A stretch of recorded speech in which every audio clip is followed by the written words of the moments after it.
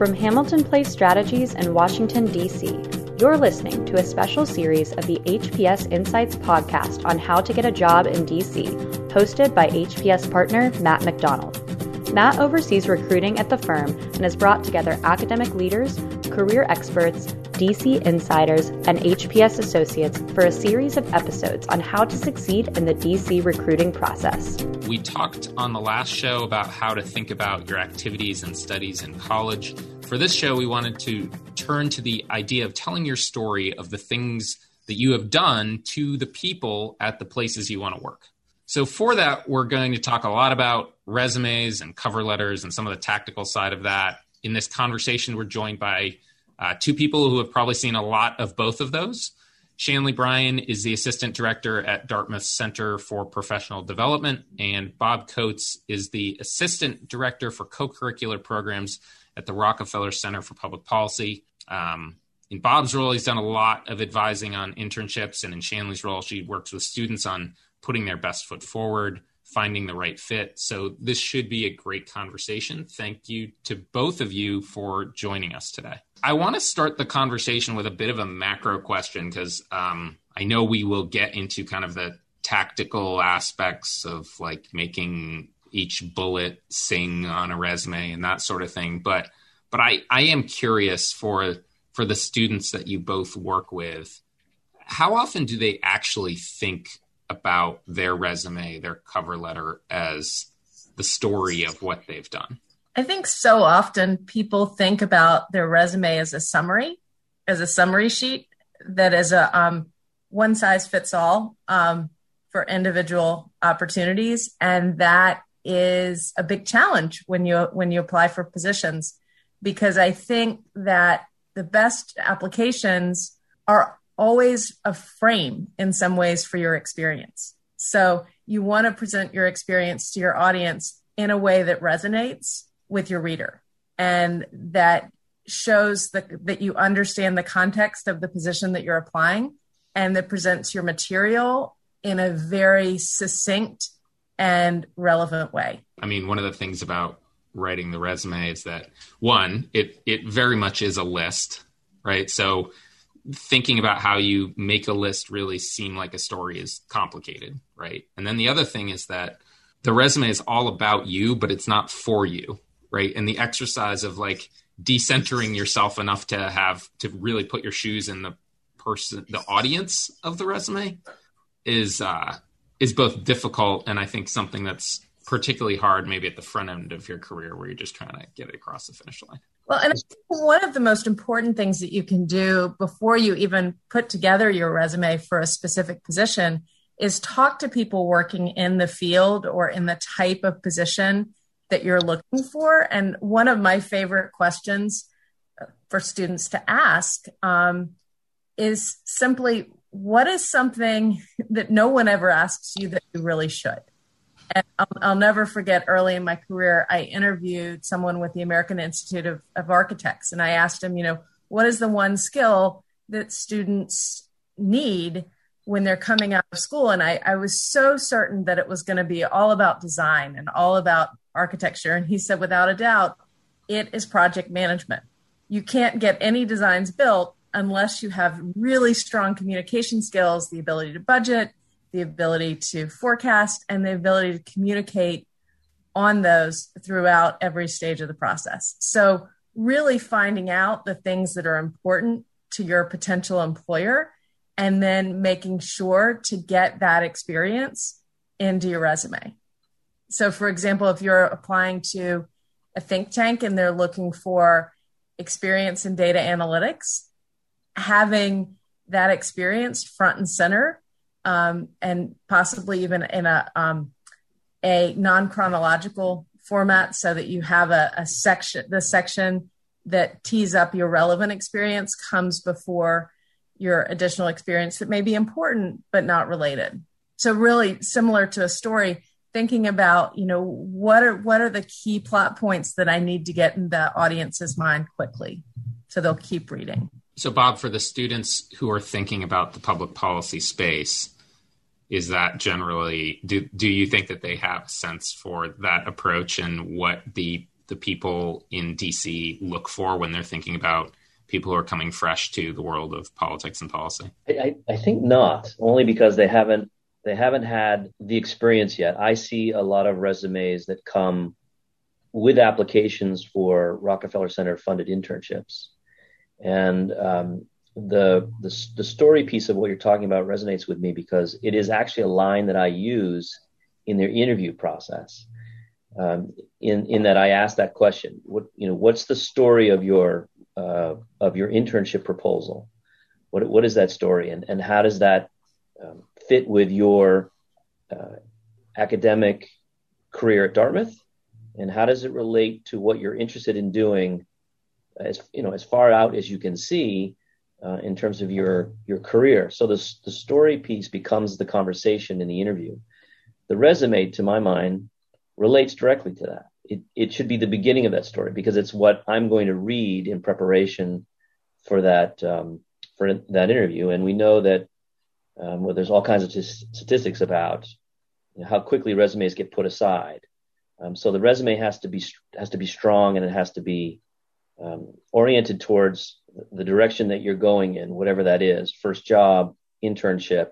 And I think the key piece is the resume does in fact need to tell a story. How do you both think about the cover letter as a complement to the resume? I will say from the employer side, there are occasions where we have a little bit of a different approach. We kind of have I think we have a prompt in somewhere in the, I think we do cover letters, but we also have some sort of prompt that's kind of like, what interests you about our firm, right? That kind of directly goes to some of that sort of stuff. And I've definitely talked to employers who don't pay attention to the cover letters at all, or maybe the cover letter comes into a later phase once they've kind of narrowed the candidate field.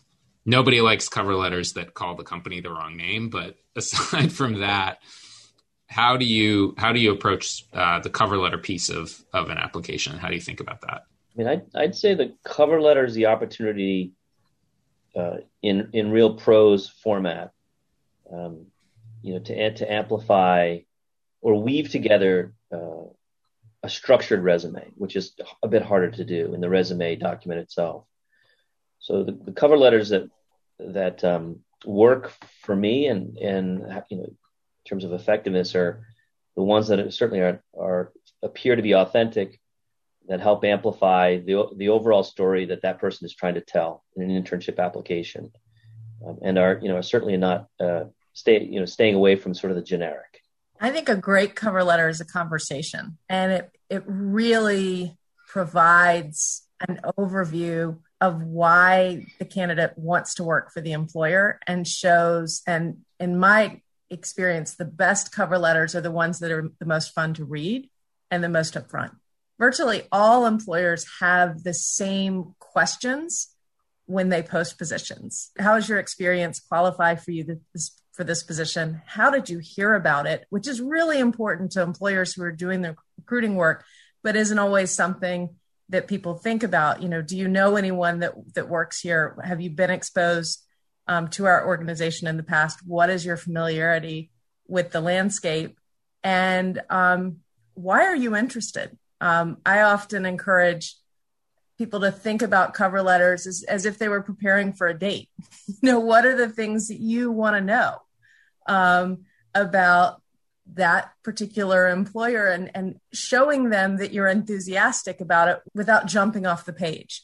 One of the things that was a huge turnoff for me is boastful language. Like, I know I'm the perfect fit for you. If someone asked you out and said that, you would think this is really creepy.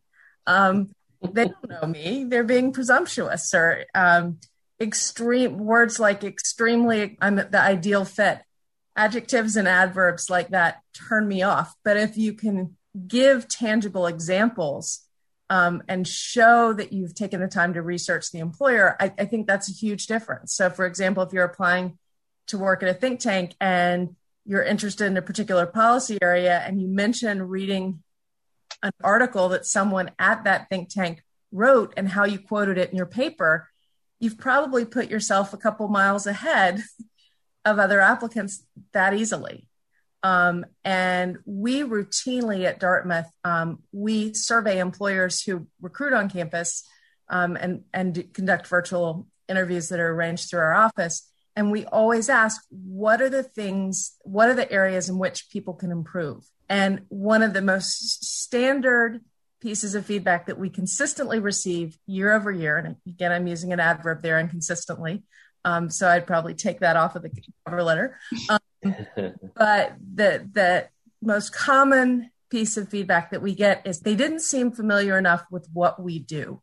They didn't take the time to learn about our organization enough and what's important to us. And that's something you can almost always do through websites, through conversations with people, through background research. And I think it can make a huge difference in the application and the cover letter. So I have not read many cover letters that have been fun to read. That is a different bar, I would say, in terms of what you're aiming for. So, I mean, you know it when you see it, but how do you give advice to students on how to get there without crossing some of the lines that you identified too? Because I think that, I mean, it's an interesting exercise of like, look, there's probably lots of people applying for lots of jobs, and some of this is just a matching exercise, you know, but how you want to stand out, but you don't want to stand out in the wrong way. So what is that? And knowing there's not a formula, what are some of the tips to kind of make it compelling without being the person that you don't want to have a first date with, never mind a second date? Well, I'll give you a perfect example from my experience. Last year, during the height of COVID, I worked with a student who had taken some time off. A lot of people have taken time off over the past year. And she was very nervous approaching the recruiting process, and she was applying for consulting positions because she'd just come off of working for 3 months as a barista at Starbucks.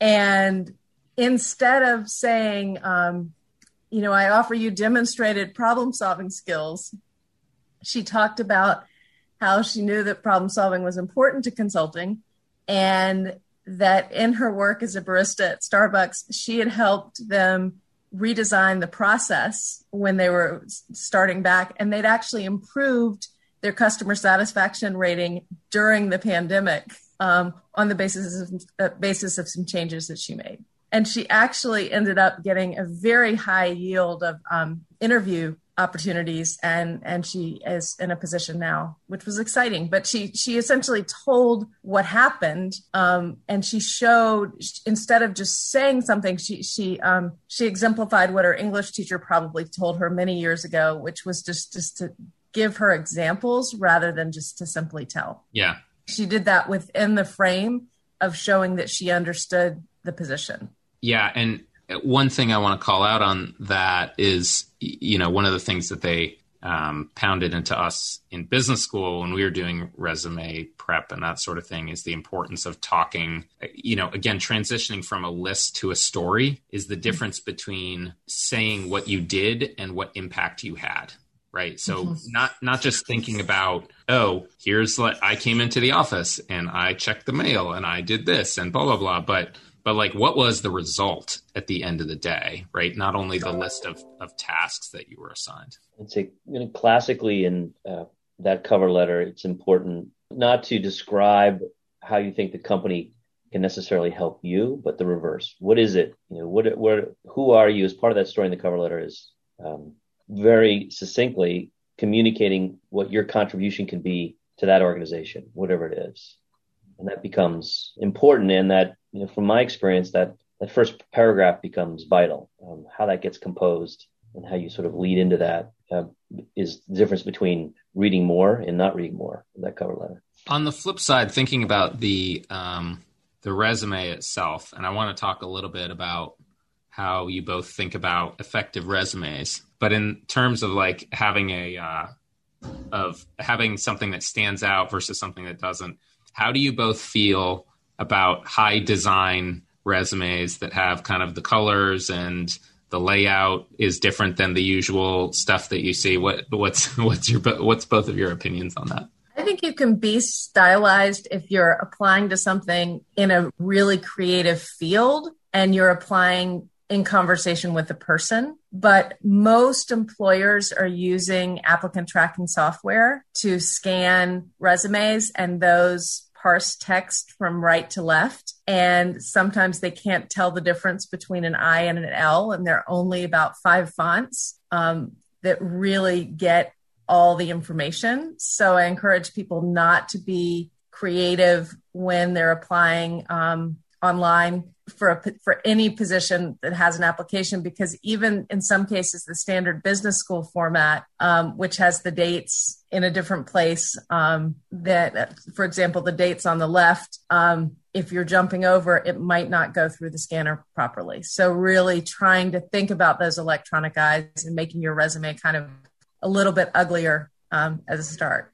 I'd say style should not trump substance. And there have been those resumes that certainly I've received where you kind of do a double take. It just what you're looking to do is get to the essence of the resume, and sometimes design can get in the way.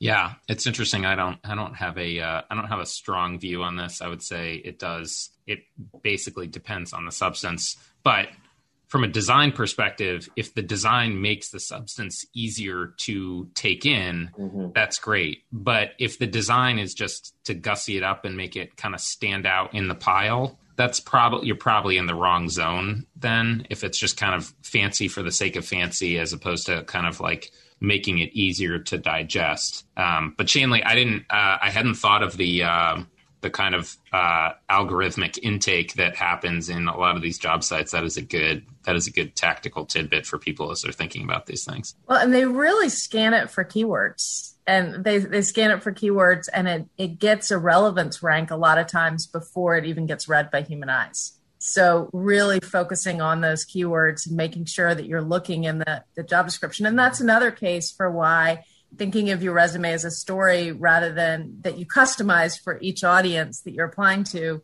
rather than individually is important.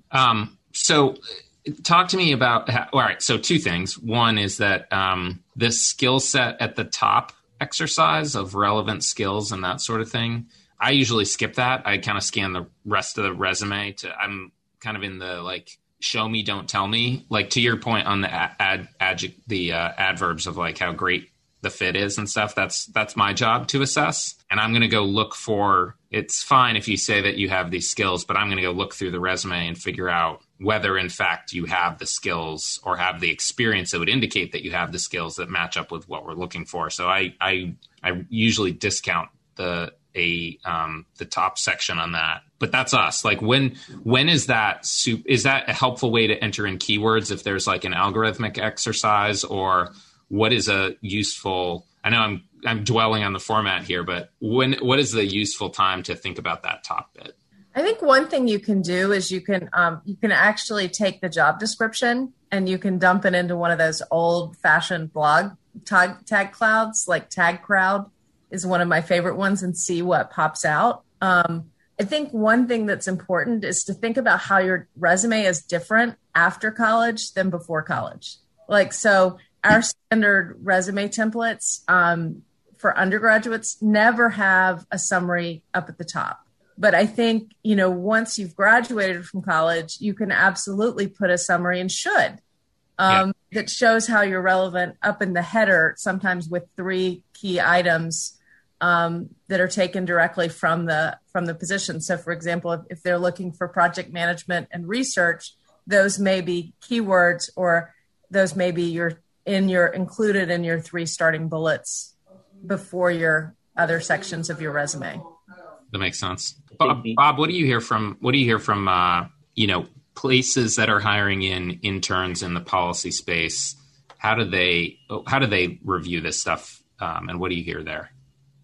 Well, certainly on the internship side here at the Rockefeller Center, the interns themselves have to go through a process of securing their internship before they then apply to Rocky for funding. And so we try and CPD does this as well, assisting those undergraduates with position themselves for success with those organizations to secure an internship.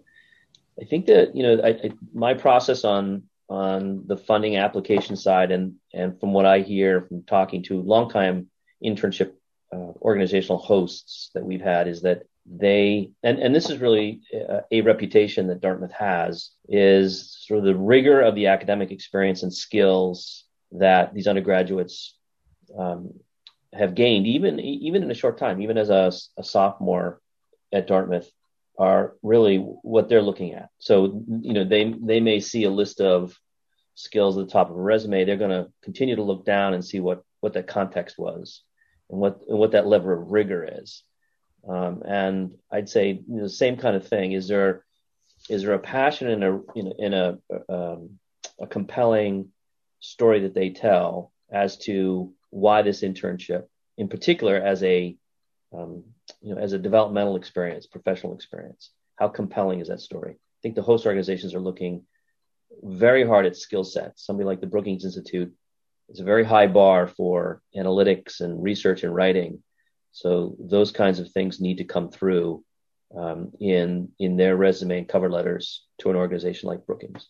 How do you both advise students on the, I guess, shaping the resume is maybe the best way of putting it, but I don't know, the general puffery that comes along with a resume. It's tough to talk about yourself.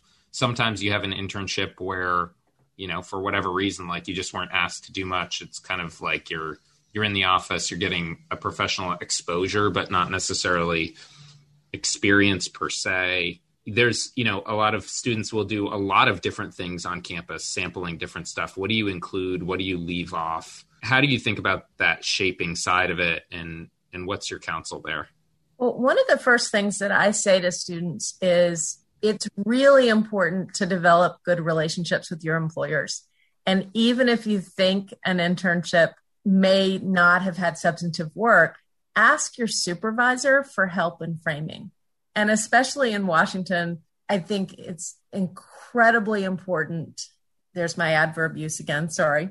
It's incredibly important to get feedback on how your work was used. And if you can quantify and qualify your experiences in your bullets, that's really important. So when I was in college, I worked for International Paper, and I literally edited a phone book for a summer. And I would call people all day. I would say, Matt, is this your phone number? And I would repeat your number. And because I reached you at that phone number. Wait. Sidebar. How did you call them if you on the phone number, if you were trying to verify the phone number? How does that work? That's exactly it. It was verifying the information. So I was doing quality assurance work to verify the number. So you're calling and saying, calling you. Yes. Matt, is this your phone number? And you were trying not to laugh and say, of course, this is my phone number. You reached me. But at the end of the summer, I asked my supervisor, how do I write this up? And he said, well, you were one of two people verifying, working on the telecommunications directory for a Fortune 100 company, which sounds a lot more impressive than I called Matt using the number I already had to make sure Matt's number worked. I think the notion that resumes are in fact a marketing tool. They're not simply a restatement or a job or academic transcript per se. So looking at it like that without obviously going overboard, but really looking at it as a tool to sell yourself and sell your story. Yeah, and I would add to that is that depending on your personality type, talking about yourself or selling yourself can be complicated.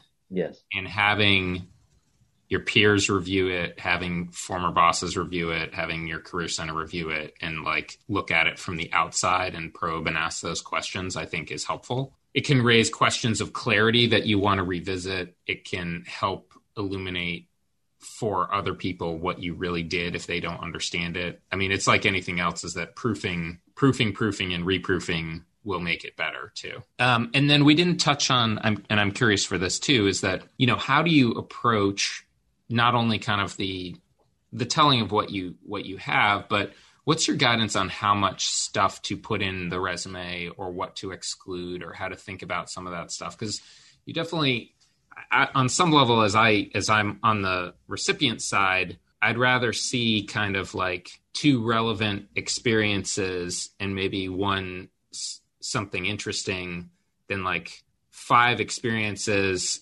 4 of which are all over the map and 1 of which matters. Because I think that, and I don't think that this is, I think this is reasonable, but a lot of people in college are still exploring what they want to do. And that's kind of fair and appropriate. At the same time, as an employer, I'm much more likely to pick the person who's clearly really into the type of work that we do than someone who, going to DC for the summer, that sounds cool. That's not what I'm looking for. So how do you counsel them on shaping those experiences and how to think about, I mean, it's fine that people explore, but how do you counsel them on what to put in, what not to put in, how to shape that? I think it's important to think about your resume as almost a piece of real estate that's limited in sort of the amount of space. It should be limited. Some people view it as a piece of real estate that can be expanded into multiple pages, and that is a no-go. Right. But for the most part, really thinking about it as an executive summary that puts your experience within the frame of the position. Again, going back to the frame of the position that you're looking for. And in some cases, like, let's say, again, you're applying for a research position and you've had a lot of traditional summer work experiences or internship experiences, or maybe you fill in every holiday at your local grocery store. That may become a line, because most people know what a cashier is. And you might instead provide a project description of a research paper that you wrote. And sometimes, and thinking about, how many original sources did you get through in a short time to produce the paper that resulted in an academic citation, and sharing that information and thinking in some ways about what is it about your experience too that's unique that you might need to tell someone.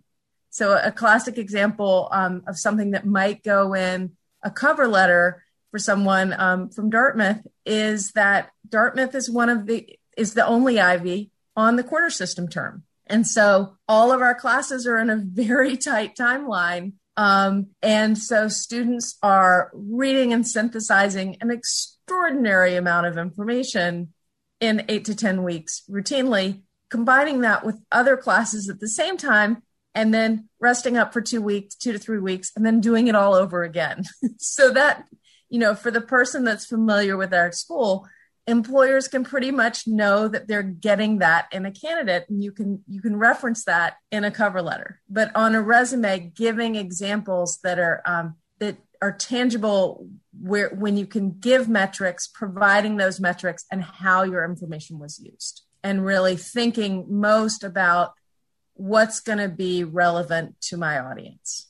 I would only add that I think this is the universal truth about internships or apprenticeships. If you can find, if you have the means, and this is the value that the Rockefeller Center places on internships, that it has named internships and previous classes that are sponsoring internships because they recognize the value of that experience in terms of shaping the future direction of Dartmouth graduates. So if you can find that time within those 4 years, and it can be during college, or certainly one summer out of 3 that you can commit to an internship that's going to give you some real substance to be able to take into a job search. All right. One final question that I want to think about that is, I would say, a bit of a tension with some of the pieces that we've been talking about so far. Because obviously, as an employer, you really want to see the person who loves your company so much and has done all the research and it's a perfect fit and all the rest of it. But the reality is that job hunts are a matching process, and not every place is going to be a match. Not every place is going to have a need. There's a lot that goes into it. So even as you're trying to tailor it for the job, the reality is that you need to apply to more than one job, right?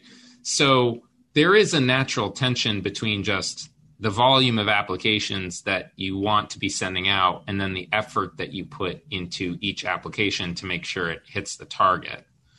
So as we kind of think about like actually like getting these suckers out the door, how do you guys counsel students on volume, on targeting, on the numbers game side of this, and how they should kind of incorporate that into their thinking? Because I also think that there's some element here where it's healthy to appreciate that, like, sometimes it's not you, sometimes they just don't have a job. Like, you just need to kind of keep pumping it out the door, because it's easier to approach some of this stuff as a volume game than internalize it on some sort of judgment on your experience and worth as a person, which, you know, when you're applying for jobs, it can get easy to go down that road, and it doesn't help.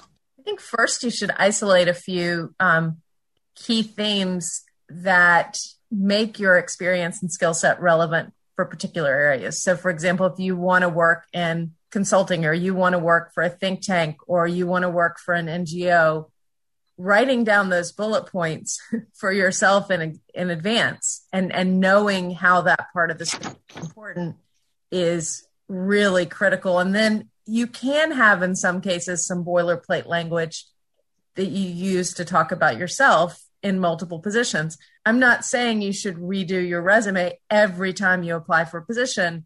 I'm saying you should tweak it and have save as, and you can have, 40 different versions of your resume that you've used to apply for specific positions. I think it's just really important to do that work in advance. Years ago, I had the opportunity of working for a CEO who worked in the recruiting space and who trains companies on how to find people on the web. And one of the things, he did a survey of 6,600 hires based on when they'd applied and when they'd gotten the job. And of those, 50% of the people who got jobs applied within the first week. So I think a lot of times we started out today by asking about sort of misconceptions. And I think one of the biggest misconceptions that people often have is, if I wait for 2 days, I'll sleep on it and figure out the perfect thing to say in this application. And sometimes that's a mistake, because outside of the recruiting process, people are wanting to post a position and start reviewing applications in a shorter time than it takes to drive around the Beltway. So having having those core elements of your narrative and your fit for a particular position ready is important. And then applying when you see positions. And if you have real in-person contacts, just touching base and say, hey, Matt, I wanted to let you know, I saw HPS is hiring for a position. I just wanted to let you know I'm popping over my application this morning. Matt, I would just add that, there definitely are sector resumes, as Chanley was mentioning. And I think that obviously saves some time, because if you're, from the finance sector, or like mentioned, think tanks, public policy, then you're probably 80% the way there. And then it is tweaking. I do think the value of an informational interview with folks who are in the sector that you are interested in can be invaluable. So the time spent with folks, and folks love to talk about their careers, their trajectory, how they got there, their stories. That can give you real insight in particularly the resume, yes, but also in what will come, which are the interviews. And obviously rejection is part of the process. There's a undergraduate here who pieced together 4 terms to make something of a gap year, and his ratio of acceptances was quite amazing in terms of the amount of time he put into getting requests for internships out there. So that's just something that has to be embraced. It only takes one. That's right. Listen, Chanley and Bob, thank you so much for the conversation today. This was a great discussion and a great lead on how to think about some of these issues. Thank you for listening to the HPS Insights podcast, produced by Hamilton Place Strategies. For the latest updates, follow us on Twitter at HPS Insights and follow us on the web at hamiltonplacestrategies.com.